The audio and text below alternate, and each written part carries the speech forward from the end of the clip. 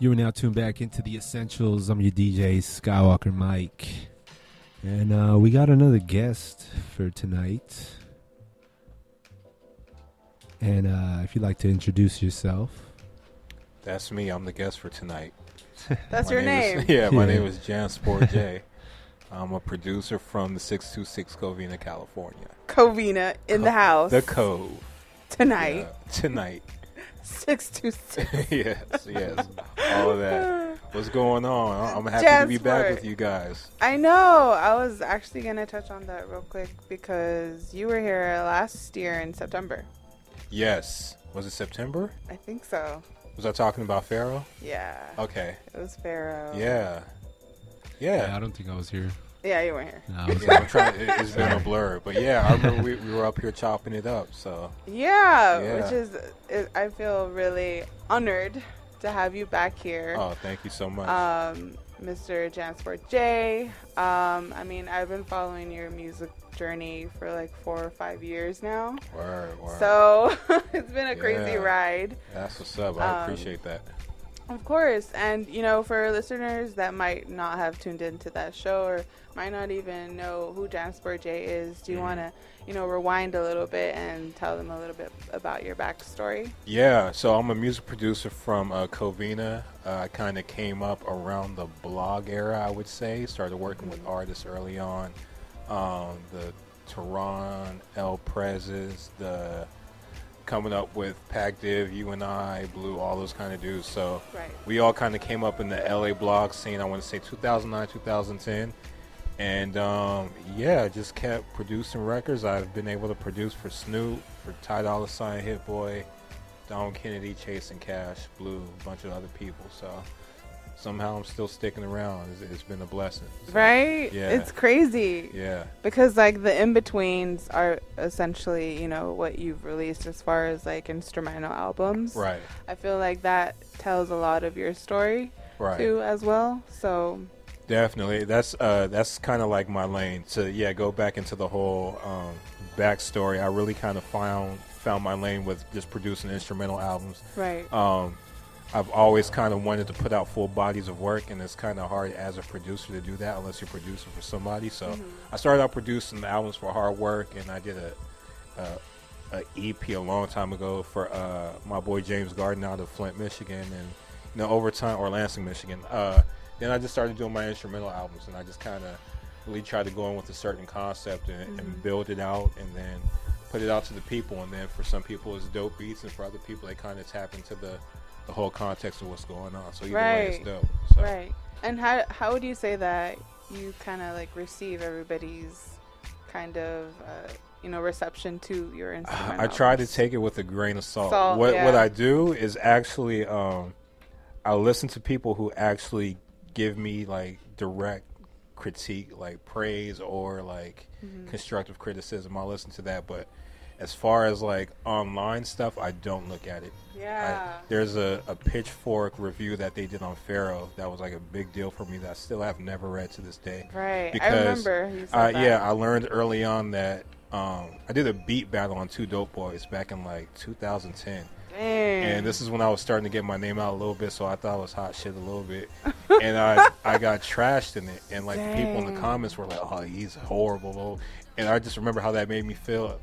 And it was a reminder that the internet tends to praise you too much or they trash on you too much. Yeah. There's no middle ground. Yeah. So I was like, you know what? I don't need to pay attention to any of that. I just got to work. And whatever love people will give me in person, I'll take that. But as far as looking for validation online, I just can't do it. So right. So when did you come to terms, I guess, with your own validation as far as releasing music and all? Well, I had a moment in college right before I was flunking out at Pepperdine. I was in a parking lot, and I remember I love producing. I love making beats. But I was very shy about telling people I was a producer because it felt like it wasn't a real thing. If you say you're a producer, you sound like a dream or somebody that's not actually doing something. Okay. And then I remember I just thought about how much I loved it. And I remember I stood in that parking lot and said, everybody's a producer, but I am a producer. And when I kind of made that affirmation to myself in that parking lot, that's when I started taking my shy ass out to Grand Star Jazz Club to meet these different artists, to meet Dom Kennedy, to meet the DiBiase's, all these people I met early on. I just started putting myself out there. So that's when that early validation came. As far as it started with a statement. It was like, I am a producer, so now I have to do the work to prove this statement. And so that's just what I've done over the years, really. Right. Yeah, that moment still stays with me as far as like that's dope. Keeping at it. Yeah. I think that's important to always, because I'm a foundational person, to always just kind of like wherever you are in your journey, like to kind of reflect or remind yourself of that. Yeah. Affirmation. Definitely. And, everything ties into like your purpose. Right. Because I know or I'm not sure, but from what I've seen you do as far as music and outside of music, you're a very purposeful person. Right. So I think that's really important to touch on, and it's really cool how you kind of tie that into your music, your art basically. So do you want to touch a little bit on kind of finding your way as far as a person and Jansport J the artist? Yeah, well, that's always a journey trying to figure all this shit out. But like you said, and I take that as a compliment, I'm very much a purposeful person. I grew up that instilled in me from my mom, as far as just having something to strive after, having a God-given purpose. Whether you believe in God, the universe, whatever, I feel like we're all here with a certain gift, and we're all unique in a certain way. So it's like you have to offer your gifts out. So I think parts of that I found in music. I just knew it was something that I loved so much. It was something that I felt like I was pretty good at, and it was something that I was willing to get better at. And so that's just kind of at least my path as an artist to say, okay, this is what I offer to the world. And now let me take my unique perspective, how the crazy ways I think about life or just feel about certain things, and infuse it into music and see who it connects with. It's not really about being the greatest ever. It's about being the greatest that I can be and having that affect and touch people, because I want to be for somebody the same thing that Timbaland was for me the first time I heard him, or the first time I heard Dilla or Madlib. Like, these are moments that are in my life forever that continue to inspire me. So like that's part of, I guess, my purpose in what I'm doing, to continue to fulfill what I feel like I'm supposed to do, but at the same time understand I might have that effect on somebody someday. So that's crazy that you touch on that, because I've always kind of said that about you, only because I kind of came into hip hop at a later stance, I guess. And as far as instrumental albums go, also I remember hearing, I think it was one of Fat John's instrumental albums, and I think the experience I had with it was just so I don't know, it just transformed my life. Yeah. And during that time was kind of when I came across your music. So I always thought of you as somebody if they were to hear you, that they would have that same effect as Dilla has on somebody, and and that's so dope. That would be amazing, because that's what happened with me and Dilla, because I remember I was on MTV.com and I read that J Dilla had died, and the name was familiar to me, and I knew some of the music. Damn. But I wasn't tying together JD and J Dilla. So I remember I saw it the day that he died, and I went out to go get Donuts that day, and I listened to it because Donuts had just came out 3 days before. God.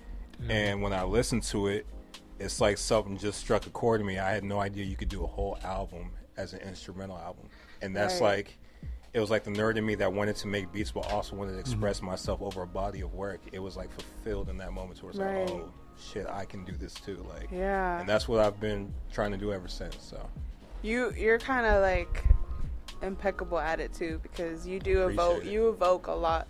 You evoke emotion and conversation within an instrumental album, which is rare. Oh, I appreciate that. So that's dope. How do you go about, I guess, conceptualizing your albums?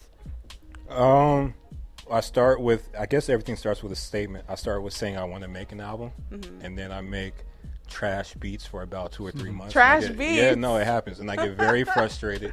But then something kind of sparks, or I'll make one beat that seems like it's setting the tone for what I want to do, and I'll just build from there. And then Yeah, it's a journey. Like, each one is different. Like, this album, we had actually finished it, mixed and mastered last November, and I sent it to Fat Beats, and then I listened to it with my little sister, and it just didn't feel right, so I ended up scrapping that, 75% of it, and reworked the whole album. So each journey is different, and it's tough, and I know there's just supposed to be beat tapes that you just throw out or whatever, but, like, for me, they're my babies. Like, every album I tattoo on me, so, like, it's got to be something that I actually feel. So do you have all your? I have all my albums tattooed on me. These are here.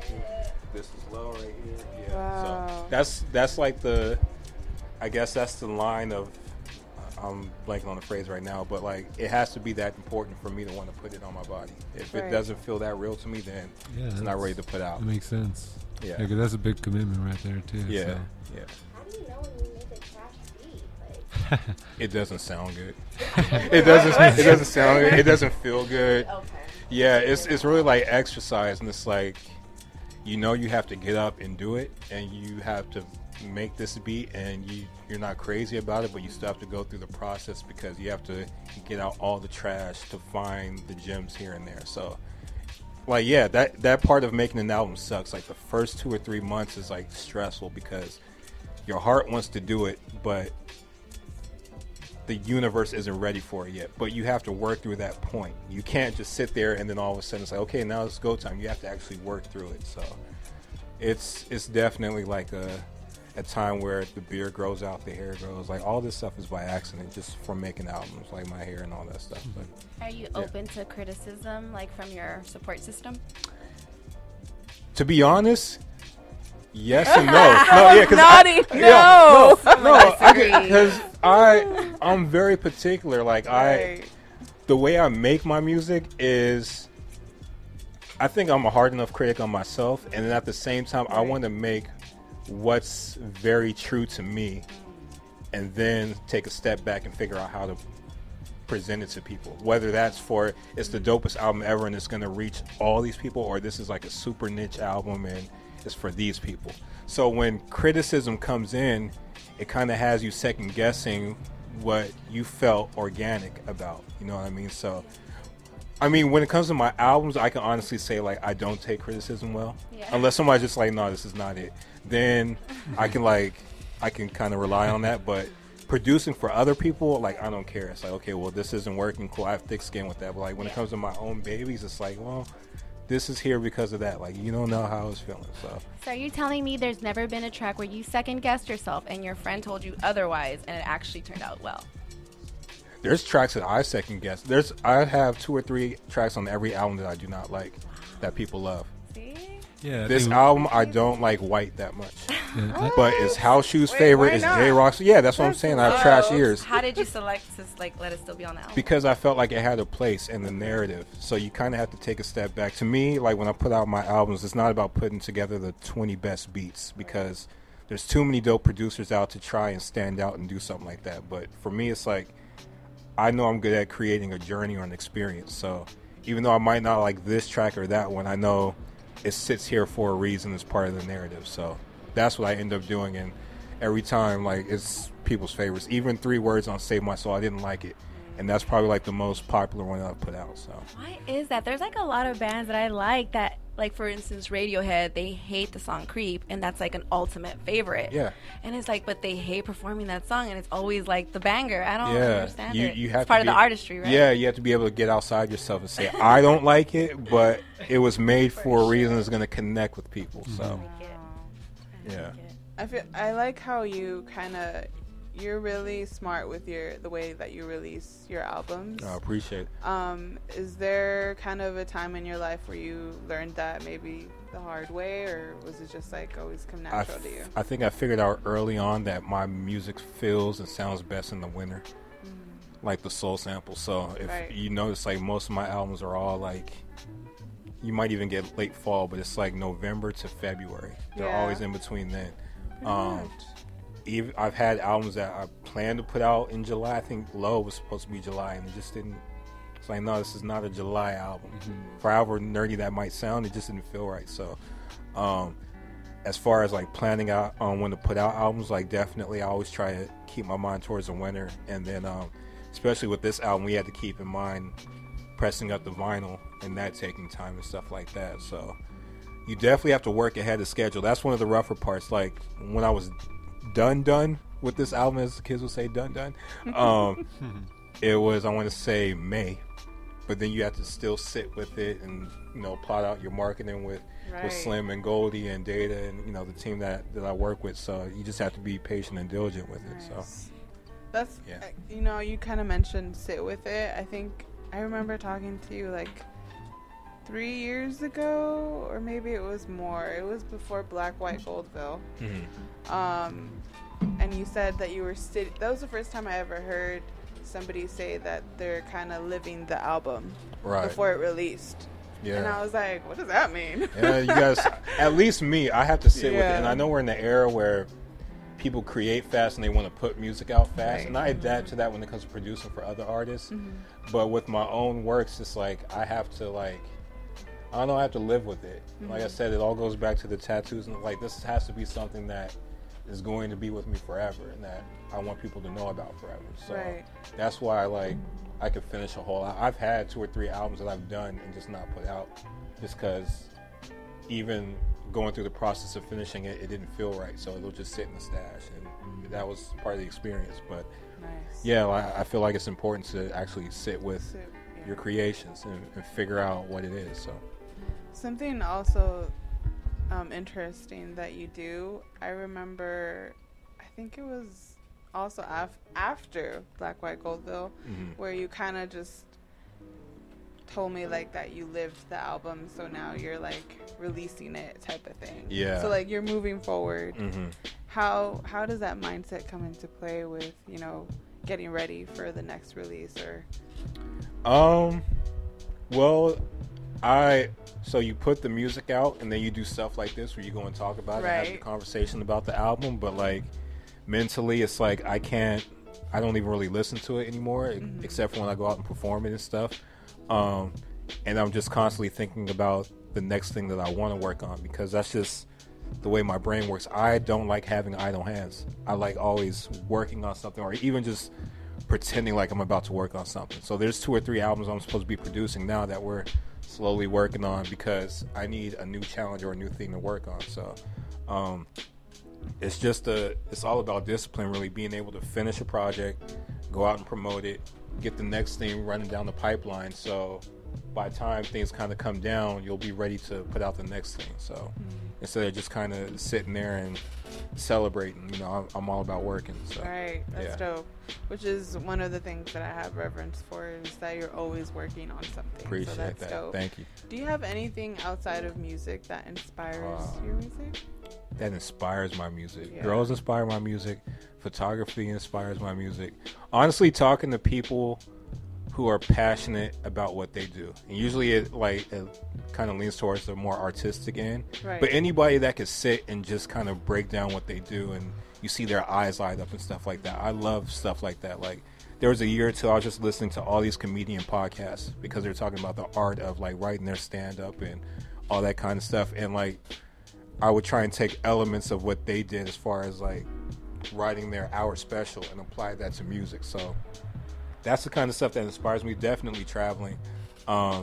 Pharaoh, I made that just going to New York and being in a blizzard and being I want to make an album that feels like this, and definitely traveling and just all sorts of stuff, really. Do you have something that you've sampled before that's just kind of outrageous or very odd? Yeah. Yeah. Do you want to tell us a story? I don't know if I want to tell the story, but there's things I sampled on this album that are kind of crazy and reckless. If you go through and listen, if there's anything that sticks out, wow, he sampled that. Okay. I'm trying to think of something. I can't give that. I've sampled pornos. I've sampled. I've done that 3 or 4 times. That's right. How do you sample pornos? You go to xnxx.com, you find the clip. You gotta export the audio from the video. You export the audio, and I actually chop up certain parts. That's the fucking nutty part. Chop and screw? I don't just take a loop of a moan or something like that, but I chop it up to match with a snare. Yeah, to really make it it's nuts. But I've done all heard sorts a lot of stuff. Like that. I've sampled. Actually, I could say on Pharaoh. like every album has something tied to God, sex, or like a girl at the time I was seeing. So even on Pharaoh, there's like FaceTime messages or voicemails that I sampled, like long distance, like that's an actual clip from one of my ex-girlfriends. So it's like stuff like that, real life stuff that kind of bleeds into the music. So what you're saying is you date girls and put them on blast. No, I get clearance from them because I'm. That's important. But yeah, no, I think it's important, at least for me, to sew some of my real life stuff into an album. Like the cool thing about my albums, I could tell you about everything that was going on in my life with each album. I could tell you about the girl I was seeing, or I might have had a crush on, or the girl that had just dumped me, or something like that. I could tell you about the car I was driving, like the whole world around it, because each album comes from that kind of space. So. Do you tell the people around you, like, hey, I'm going to put you in the album, like a heads up? Yeah, Yeah? because I don't like just sneaking. No, for the people that are actually a part of the album, like, they usually know. What do they usually say? Oh, they're all I mean, there's ex-girlfriends that still brag about it to this day, where it's kind of annoying, but it's like, you know what, like, it is what it, I didn't mean that to come off popping, but like, you gotta imagine if you sample an ex, right, and then you guys are done, but then the ex still makes music and his name is getting a little bit bigger, then you always tell people that you're on that album, and it's like, oh, it is. Or when you date a new girl and they're like, who is this old girl on that album? It's like, hey, that was that time. Like, it is what it is. So yeah, exactly. That's in the catalog. But, that's crazy. Yeah. So I kind of want to get into Low and just like the content in there, right? And the in betweens, because I know there's a lot of in betweens. What would you say is like the general message that you wanted to get out there with this album? Low was all about a young black man seeing all this stuff happening on the news, all this goofy stuff, all this let's have a Muslim ban, let's kill black men in the streets, let's just all this stuff that's going on that seems like nobody's really outraged, and me dealing with that. So what I was dealing with is, okay, I'm an artist, I'm a music producer, but I consider production my art. Do I use my music as this vessel to say all this shit is fucked up, all this is goofy, I'm speaking out against it? Or do I use my music as all this stuff is crazy, I need to go away, I need to escape into this? Like, this is my paradise away from all the crazy stuff that's happening. Because I feel like that's what a lot of artists go through. It's like, do you want to run away from it, or do you want to confront what's going on with your art? And what I realized with this album is that it's both, at least for me. It's like, it is what it is. I have to speak out on some things. I have to have White. I have to have tracks like Awake, and even the intro, Sleepy Nigga. Like, those are important. And at the same time, there's Are You in Love Yet? There's Smoke With You. There's like all this stuff where it's like, just get away from what's going on right now. Like, it's a blend of both. So there's no real answer to it, but it's about that journey of like, what's important to me is just recognizing what's going on and not just pretending like it's not happening. Right. Now, you can do whatever you want about it, but you have to acknowledge that these things are happening. So, which is kind of crazy because it's just like in your face type of thing. Yeah. But you still want to keep like listening to it. Yeah, I don't know. I just feel like I listened to Marvin Gaye's What's Going On a lot during this time too, to where I just feel like this is the most volatile it's been in my lifetime. Right. And I feel like this time is important, and I think we're going to look back at what people were saying and putting out, and it's going to matter. And so I would like for my children to look at this time period and ask me about like what I was doing or how I felt, and I could play them this album. I said, this is how your dad felt. Like, wow. It was a little goofy. He was talking about some of it. He was running away from some of it, but this is how dad felt. Like, that's really what I thought about when I was making this, because I feel like this is a very unique time. So, right. That's powerful. Yeah. And it's really dope that you can use the avenue of, you know, your art and kind of like your God-given talent to be able to do that in a way that's like beautiful. Right? Appreciate that. So, try to. Yeah. Yeah. And it shows. Appreciate that. Well, you know, now that you kind of touched on, you know, that you would play this for your kids, What would you say is something that you would want your future kids to inherit from you, but non-monetary? I would want my kids to inherit from me the same thing I inherited from my mother and my father. Just to know how important your name and your word is, and the work that you do. Those are things I learned from my parents without them ever really forcing it down my throat. My dad always worked, and my mom, both parents, like it was important to do the things that they said that they were going to do, and to work regardless of the circumstances. Shit could be falling down all over the place, lights could be out, all that, but you still work, and you still do what you can, control what you can, and that mindset is what I inherited from them, and continue to push through all the stuff that I've been through. And I would love to pass that down to my children, as far as like your name and your word matters. You know, like you keep those two, you'll be all right. So, wow, yeah, that's dope. That's really cool. Hopefully, no time soon though. So I'm not ready. Not yet. Not yet. I got some Jansport's things to do. not ready. Yeah. What would you say? Because for this album, though, I hear a lot of, well, you know, not to like say like that these are like your influences, but I do hear a little bit like of Dilla, Primo, and then MF Doom, just because of the way that you do use like certain clips to sample, you know, your beats and stuff. Who would you say that kind of like influenced your style of producing? Well, there's definitely Dilla, Ninth Wonder, Primo, Madlib, Pete Rock. Those are like the main staples. Even outside of that, Timbaland was the reason why I started making beats. Right. Pharrell, Swizz Beats. Even going further back on this album, I was listening to a lot of older productions. So cats like Easy Mo B, Bomb Squad,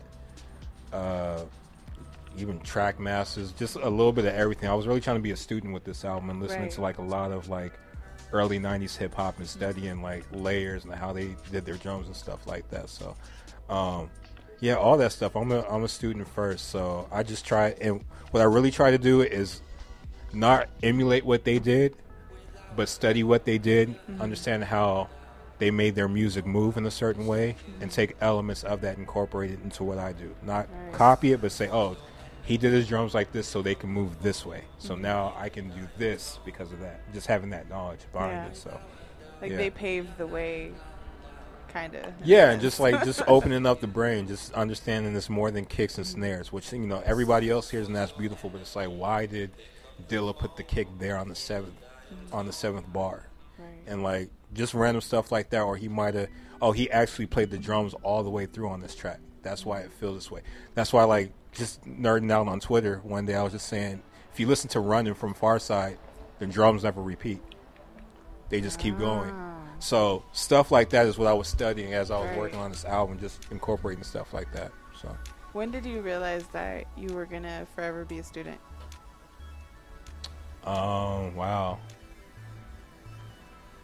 That's a great question. I don't know. I think I've always had that mindset. I think I've always just wanted to listen and learn. Anything that I like, production-wise, I listen to it and figure out why they did things a certain way. And I'd say even listening to Neptunes early on, I felt that way. Jermaine Dupri, just all these sort of different producers. So at least since I started. But yeah, that's a great question. I think I've just always tried to be a student. Right. So that's dope. Yeah. And you did mention that Timbaland was the reason why you started producing. Yes. Do you have like a certain song, or was I it Can't just... Stand the Rain, 1997. Oh. The first time I can remember do you the not pick exact. Missy, then? I was 11 years old. My sister's friend Crystal came over. They were going out to the club, and What? she was watching Video Soul or Rap City. No, it had to be Video Soul because it was like 8 or 9 at night. And I Can't Stand the Rain came on, and I just saw Missy. So, but at that time, there was no music that sounded like that. Drums had never moved like that. The sample never sounded like that. So it just sounded weird to me. And I remember hearing my sister and her friend were talking. They were saying like, "Oh yeah, this is that new song by this girl named Missy. This guy named Timbaland made the beat or whatever." And then I think I heard them say producer. So at that moment, that word stuck in my head. And I remember thinking, I don't know what a producer does, but if he made that music when I grow up, I want to be like that. And then I would get the Timbaland and Magoo CDs, and I'd go riding with my dad on the weekends and practice the drum patterns on my knee and all that kind of stuff. Just all nerd stuff since I was like 11. So, but yeah, specifically, I remember that moment. It was I Can't Stand the Rain. I love that video. Yeah. Oh my God, they had the best music videos. Them and Busta yeah. Rhymes. They were just very outside of the box. Definitely. When it came to the videos. Interesting. Would you say that you kind of carry, in a way, the Covina with you in your music or where you go? I try to just be a representative of the Cove.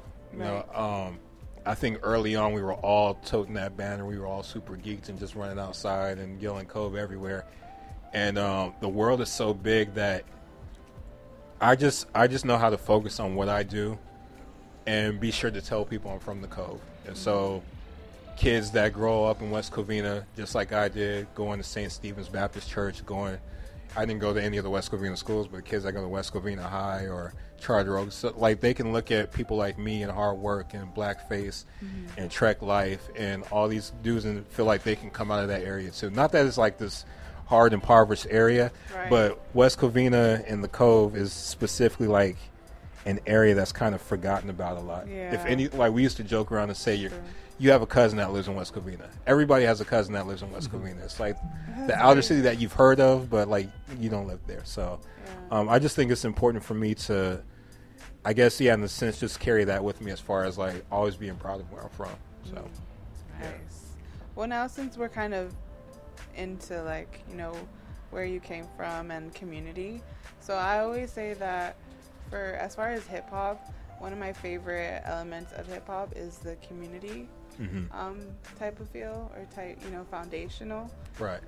So how would you say that, you know, outside of the music that you already make, and that's kind of your way of giving back to your community, how would you say you would want to give back to your community, maybe in other ways? Within the hip hop community or just just your like Covina in general? Yeah. It's funny you asked me that today because I was just thinking this morning. I was like, I need to go back to church. And really? I mean, just you need to get saved. No, I mean, honestly, because I was randomly thinking about what my church did for me growing up. Right. My parents split up, so my mom did a lot of the heavy lifting in my teenage years, and I remember that church was like the men that I like kind of grew up under, like the father or the male figures I had in my life. My dad was still there, but he was in Alaska, so everything was kind of, you know, when he's in town, hang out. But for the most part, there was a lot of men in that church that kind of showed me the ropes and just showed me how to keep my head on straight. And I was just thinking, like, it's important for me to be that now, you know. And I think it kind of starts in that church that really gave so much to me, to be able to get to a point where I'm traveling a little bit and some people recognize me out there. I want them to see that, hey, not only am I from the Cove, I'm from right here at St. Stephen's Baptist Church. I've been here since I was 5 years old. I grew up here. I made my music here. You can get out here too. Like, you can, you know, do great things and still be from this place. So, yeah, I feel like that's even more of a sign for me to lock in and do that, because that was actually just like on my mind this morning. Like, I need to do that. So, yeah, that's cool. So there it is again. Yeah. The sign. Oh, there we go. Nice. I attracted that, I guess. So I gotta Have go. you ever had an out-of-body experience while listening to any song? Yes.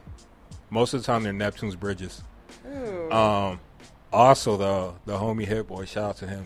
Nice. He has a joint with this new singer named Wafia that he was playing me. And the bridge at the end is so nuts. I made him play it like 4 or 5 times just because, like, I wish I could play chords like that. But when I hear certain chords, like, it just does something for me. But most of the time, it's like Neptune Bridges. It's, I would say, the song Good Girl from the Clones album. I would say even the Rock With You Bridge, him and Timberlake. Even Michael Jackson's Rock With You. It's just chords that usually give me an out-of-body experience. Nice. Yeah. That's dope. Yeah. Pharrell kind of has like a monopoly on that for me. Nice. Yeah. That's crazy. I've had many out-of-body experiences while listening to Jansport J. Well, that's dope. That's crazy. Awesome. But I do want to go into like your live shows and the energy that you do bring to live shows. would you say that's different from the energy you bring to when you're creating an album? Definitely. The live show is something I definitely wanted to work on over the past couple of years because I'm very kind of mellow and relaxed and laid back. And I knew I needed to do something that made sense to a crowd that was busy, that was entertaining, but at the same time was still within who I am. I'm never going to be the guy on the festival stage jumping up and down, pumping his fists. Like, that's not me. But there's a presence and stoicism and also just kind of like the head bob and just where you connect with certain records of yours. So that's something I've definitely kind of tapped to in the past year. I think I'm a lot more demonstrative when I'm rocking sets now. And actually when I do the turntables now, it gives me a lot more freedom and I'm a lot more tapped into it than I am with like the S4 tractor or whatever that I had before. It's like you feel it a lot more when you're actually bringing records in and out. So that was important for me to do that. And then also just paying homage to the DJs, just like going back to community. It's important for me to give reverence and pay respect to the different aspects of hip hop. So the DJ is very important. The B-boy is very important. So I learned how to DJ because I felt like it was important for me to know how to DJ as a producer. Like, I feel like that's important. So just being able to do stuff like that, it all kind of comes together. What was the most difficult thing about learning to DJ? The most difficult part was, well, actually when I learned how to DJ because Murs called me in 2012 out the blue. Dang. And said, hey, I have a small little festival for you to DJ if you want to rock it. It's called Paid Dues or whatever. And it was the last one. I'd never DJed before. And I was like, yeah, I'll do it. And it was like 5,000 people and all that. So I took like 6 weeks and just hopped on tables and learned it. The one thing I struggled with was, it wasn't the blending at all, because if you're a producer, you can catch on to that pretty quickly. But it was the actual needle, like, coming all the way down towards the end of the record. Yeah. And, like, when you're on the controller, you don't have to think about that. That's why, like, when I do my beat sets, I just stick to a controller because I don't have to. But, like, you have to know where the needle is at. Right. So you'll be rocking, and then the music will just stop, and you're trying to figure out why it stopped. And you see the needles all the way down towards the bottom of the groove. So that sounds super technical, but that was, like, the hardest thing for me to, like, be present within the music, but also keep your eye on that needle. Or it's like, okay, like, you're running low. So, yeah. I think I need some DJ classes. It's fun. It's like it's my new hobby, which is kind of sad because it's still music, but I love DJing. Right. Yeah. That's sick. Would you say that purpose and journey are two different things? Yeah, they definitely are. I think purpose is just what you feel like you're supposed to do. Purpose is what allows you to go on the journey, at least for me.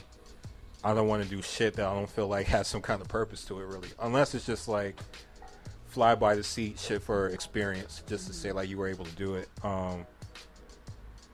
Journey. A purpose is what helps you get through the journey, and I can tell you that right now, just with the transition from kind of putting out the albums to starting a tour and to make a little bit of income off of it.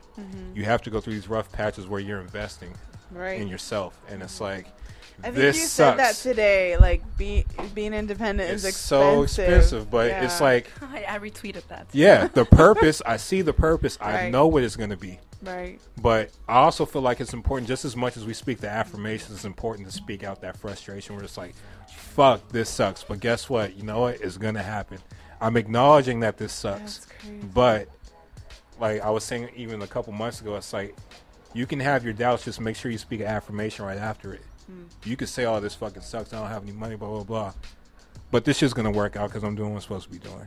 And we have this coming up, and we're going to get to that. So, yeah, I mean, I love your Twitter account, by the way. Like, you really speak, like, it's hard to, like, interpret what you're thinking, and you just kind of, like, speak for everybody's mind. I feel sometimes like there's so much relatable shit. I'm like, someone gets it. Like, it's amazing. And I, honestly, most of that stuff is all it's reminding myself in those moments where I'm just like trying to remember. It's just like, no, put this out, put that positivity out there. And at first I thought that was corny, but I was like, nah, it attracts great things, and if you're gonna be corny for being positive, that's cool with me. Like, I would rather be the positive dude out here that's just like attracting great things. And I feel like a lot of people came into my life because of that. And I'm around even more people who are doing great things and had that outlook, and it just continues to like, you know, grow outside of me. So, have you ever thought about writing a book? I don't have the patience for that. I try to figure out how. Shout out to Amon because she put her book together. Right, yes. That's crazy. Like, I can't. We're geeking over it. Yeah. If somebody were to come to me one day and say, "This is how you write a book," I'm gonna put it together for you. Just speak words, and I could do that. Print out all your tweets. Ooh. Low key, like the homie Chase and Probably Cash a tweet did that. book or something. Really? Chase and Cash did that. I thought about that for a second. should. If I'm supposed to do it, it'll come around. But like, Okay. we're telling you now. I have great reverence for like actual writers, like because Right. I'm not patient like that when it comes to. That's how I know I love music because I can be patient listening to the same beat over and over and working on that. But like when an engineer is mixing, I'm like, I don't know how you have the patience for that. If somebody's writing, even hosting events, putting stuff together, I'm like, how do you have the patience to be that detail oriented? And that's just everybody's different gifts. So if it comes across the table and like I feel like I'm supposed to do it, then I'll meet it with, you know, the right. Remember you said that. So Yeah, when it happens, that's why we got to speak it. We got to put it out there. So, Do you have a favorite book? What's that? Do you have a favorite book? A favorite book? I have nerdy. There was a Jimi Hendrix What? biography I read called Room Full of Wow. Mirrors. That was amazing to me. It's not like it was the greatest literary work, but just his story is nuts. Because when you think of Jimi Hendrix, you think of him as this great legend that's just like bigger than life. But when you really read about his life, I think he had like 6 years of a run. And it was a lot of like failure before that, and he was famous for 6 years and he died. But it just kind of shows like the impact that you can have when you just kind of stay at it and you just try to be great at whatever you do. So that's definitely up there. And then the nerdy ones like 1984, Of Mice and Men, all that. The nerdy Mice one? and Yeah, Men? I actually like Of Mice That and Men. was like a school subject. That was a sophomore year English. Yeah, but that's- I I like that remember one. school. Yeah, definitely. Damn, that's Russell throwback. Simmons, I want to say Bigger and Deafer, was it? One of his I like biographies. I love reading biographies. Nice. If you were an instrument, what instrument would you be? Oh my God. Dun dun dun. I would be the Fender Rhodes. Huh? Because that is the smoothest shit ever. The Fender Rhodes is like the keys that you Explain, hear. please. If you hear, if you listen to like Common's like Finding Forever, anytime you hear like the slick piano keys where it sounds like almost like an organ, it's like 70s type piano keys. Okay. It's just like the coldest shit ever. I see And you. I want to be the coldest shit ever, I but I'm see not you, quite. Jansport But J. yeah, I would say the Fender Rhodes is what I would want to be. Yeah. What instrument would you be, Liz? I never asked The you bass. that. Oh, you're ready. I'd been ready. be the bass. So you keep the rhythm going. You do. You The do. bass. You really Yeah. do. How about you? What do you? The harp. The harp. Okay. Yeah. That's random. Yeah. It's super random. Probably be the piano or Oh, something. the piano. Yeah. Okay, I feel you. We're like the same family. Yeah. Do you have a favorite instrument? Like, do you Well, have the a drums. go-to? I'm always attracted to drums. Okay. But when I was a kid, I wanted to learn how to play the trumpet, but my mom didn't. She didn't let that happen for whatever reason. But yeah, no, I'm always drawn to drums, the Fender Rhodes. I like piano keys. When it comes to sampling, I love if I have keys, I could chop it up and make it to a whole lot of things. So yeah, different instruments for different reasons, really. Interesting. Yeah. So, I kind of wanted to ask you outside of music. There's this book that I read. Mm-hmm. It's called The War on Art, something Okay. like that, by Stephen Pressfield. And there's this chapter that speaks on muses, and basically these ideas that we create exist in a higher dimension, and they just need a body to basically come to become alive, a vessel. Thank you. So I kind of wanted to see what your take was on That's interesting. I haven't thought about it in that sense, right. but I kind of relate to it because with my music, I feel like I'm putting out something that it needed to be put out, that the higher power gave to me for whatever reason. Right. that somebody's going to connect. I feel like every project is for somebody, for somebody to connect to in a certain way. I always say when I put out my albums, it's not mine anymore. It belongs to whoever is supposed to connect with. Release. But the idea of it being in the ether and somebody like putting that pair of jeans on, I've never thought about it that way. That's nuts. It's crazy. I need to send you that chapter because it changed my life. Yeah, that's nuts. It's really wild. But also kind of like the idea of putting, like, let's say like an idea you know, that can withstand time into something that, you know, is limited on time. Kind of. So kind of like what you do with your albums. Right. Like I said, like they create conversations and they create like feelings that, you know, can change or they go on from time, but it's like in this limited like 2 minutes. Yeah. Like, that's crazy. And I also believe there's a spirit that you could put within that limited time that connects with people. Yeah. I love donuts with everything in me.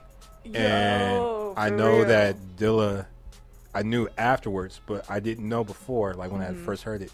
Dilla made that on his deathbed. Exactly. So you have to think about his presence of mind. He knew he was in the hospital. He had been sick with lupus. He knew he was going to die. If I know I'm going to die, I think one of the last things I'm doing is working on an album. But he felt the need to work on an album, get it together, and knowing that he wasn't going to see the fruits of that. So, like, just as a side note, that kind of work ethic and mindset to me is what sticks with me. Whenever I'm tired, I'm like, I'm not on my deathbed. Like, I can make some shit happen. But that spirit is in that music forever. And I feel like that's why people, whether there's underground heads who say, oh, I knew about Dilla since whatever. Donuts is the one that connected with people because of a spirit that was put into it. So exactly. I think, like, yeah, those ideas and the spirit that goes into the music, it stays there. And it connects for a reason. So there's actually a breakdown of that album that I always go back to. It's like an hour long, but they break down every song. And it's just really wild, and it's so true. And I actually had the privilege of my homegirl Tiana and Ma Dukes telling me a couple other things just about that time period. You know, Ma Dukes being Dilla's mom. And it's just nuts. Like, all that stuff really lives within the music. So I try to be cognizant of that whenever I put music together, that even just making it have to be in the right space and put the right energy and love into it. So, or even if it's anger, put that anger in a certain way to where it connects with people. So, man, that's wild. Which is cool because each of, you know, your albums, like you said, it's a representation of something that you went through. So I feel like it all like just a combination of like different emotions. Definitely. But there's something interesting in Low that is also in Movement, which is a sports ode. Yeah. Do you want to talk about so that? what those actually are, those are like the tracks for me. The same way I said, like, you know, there's tracks that I don't care for. That the sports odes are the ones that I listen to and might get emotional listening to it. And actually what they represent is just a snapshot of my life where I feel like I'm at that moment. Okay. So Sports Ode 1 on Movements, or Movements 2. Yeah, Movements 2. Yeah. The sample is saying like something like some sleep at night, but if you should fight. I was so tired at that point. It was just like I didn't know if things were going to work out, if it was going to crack through. I knew I couldn't stop making music, but I didn't know where it was going to go. So that sample was like that frustration, like if you should fight, just find yourself and all that stuff. So the sample is speaking for me. And then Sports Ode 2 was just like, I was just happy at that time. Just Soul Provider, like it was just a happy time. And Soul Provider changed my life. Yeah, it was just like it's my second favorite album now behind this one. Nice. But yeah, it was just a happy time. And then this one in particular, it was the sample is climbing, like, so it's kind of going into a crescendo. Right. And I just feel like that's where we're at right now. Where it feels like it's just about there. And I feel like that's where we're at with everything that's kind of going on behind the scenes, the opportunities that have come up. It's like you worked all this time to get to this point. So that's where this Sports 03 made sense to me. Where it's like, I want to capture this moment right before I'm good as far as like in my career and being able to progress even further. So All three of those are my selfish, like, snapshot beats, really. That's tight. Yeah. That was really cool. Yeah. I had to do some research on that. Oh yeah, that's awesome. You caught it. Yeah, that's cool. So how would you describe this album in a certain color, if you can? Well, it's like this. What is this? F7A F80. Oh, I like that. This is what I see now whenever I think about this album. Because that's also the album cover. So what happened was I made this album. And I came across this amazing graphic designer named Tay Butler out of Houston, Texas. Nice. And the crazy part is, the way this album has a whole narrative now, I wasn't aware of it yet. I just made it. And I was even looking at it myself like, what is this? And then I realized the first track was called Sleep. The last one was Awake. And I was like, this is like a dream state album. It's like dealing with everything that's going on through a dream or whatever. But I didn't tell him that. I just sent him the music.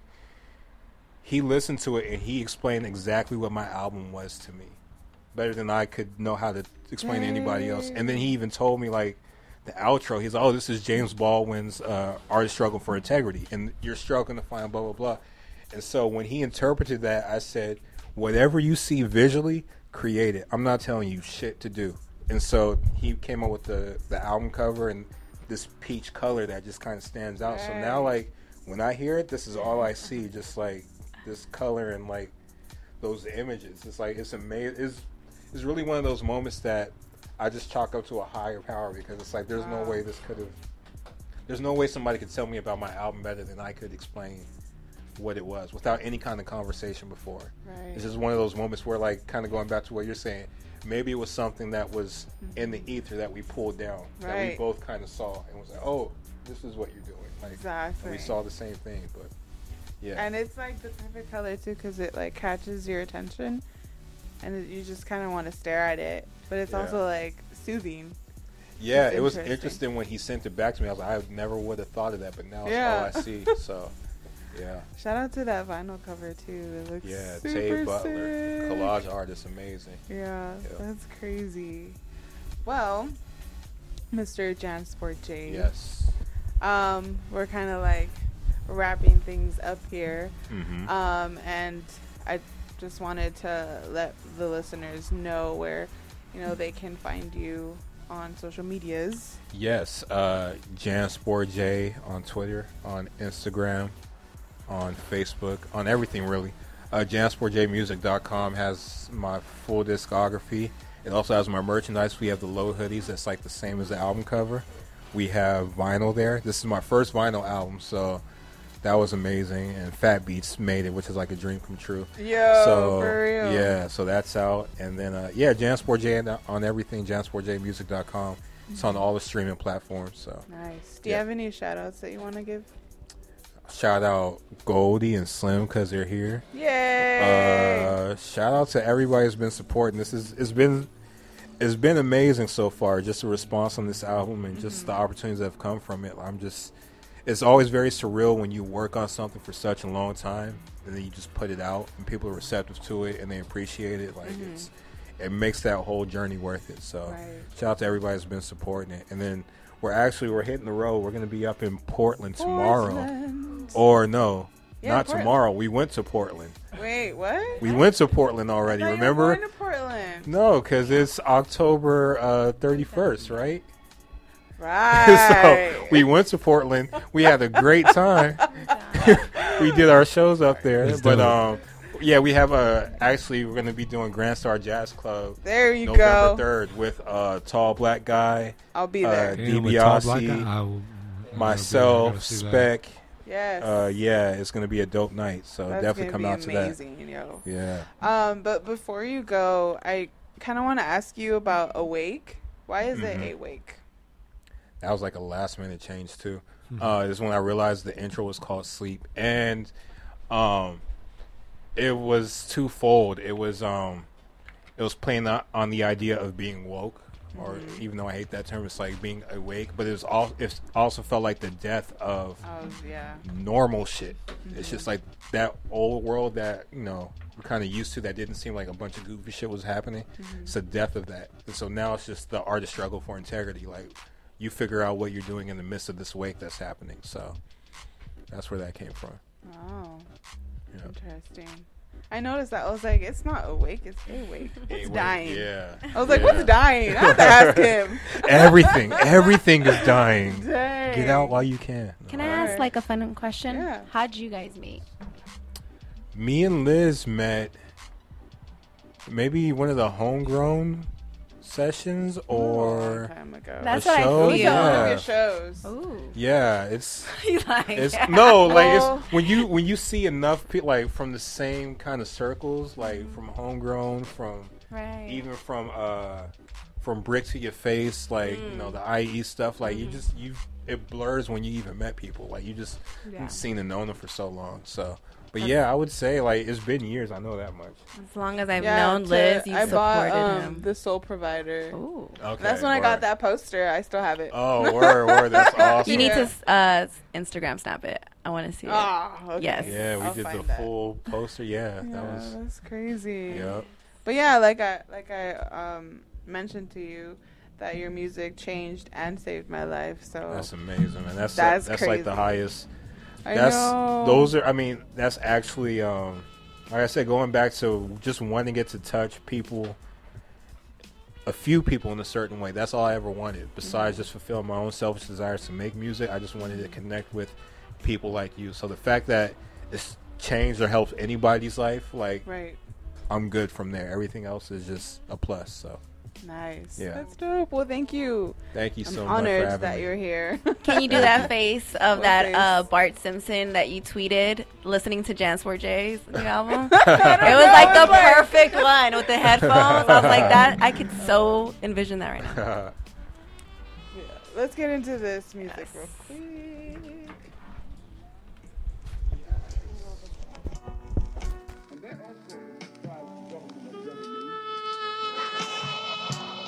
Because you can't get into a vision Bible without getting past the government seat. You're not going to get the car without getting past the government seat. Nature will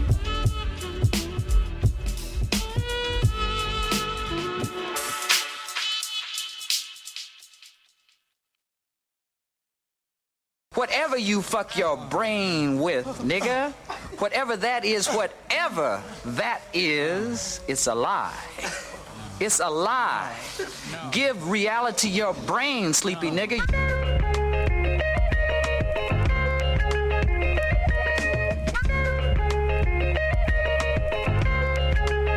Hear us now. Listen.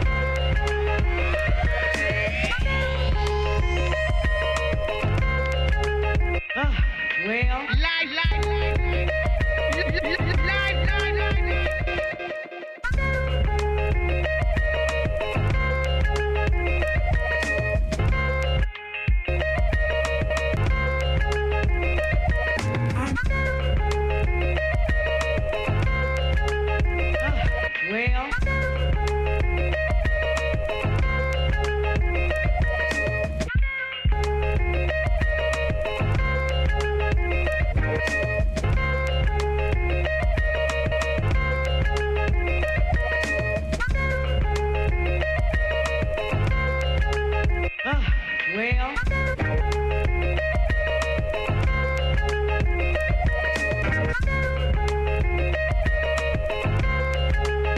hear us now.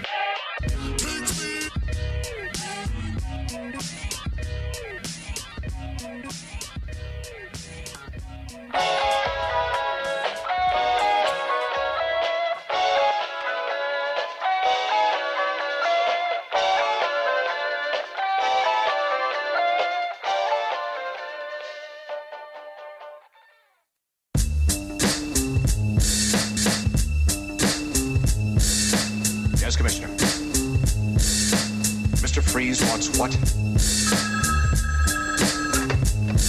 Hello? I'll see if I can get him. Mr. Freeze wants what?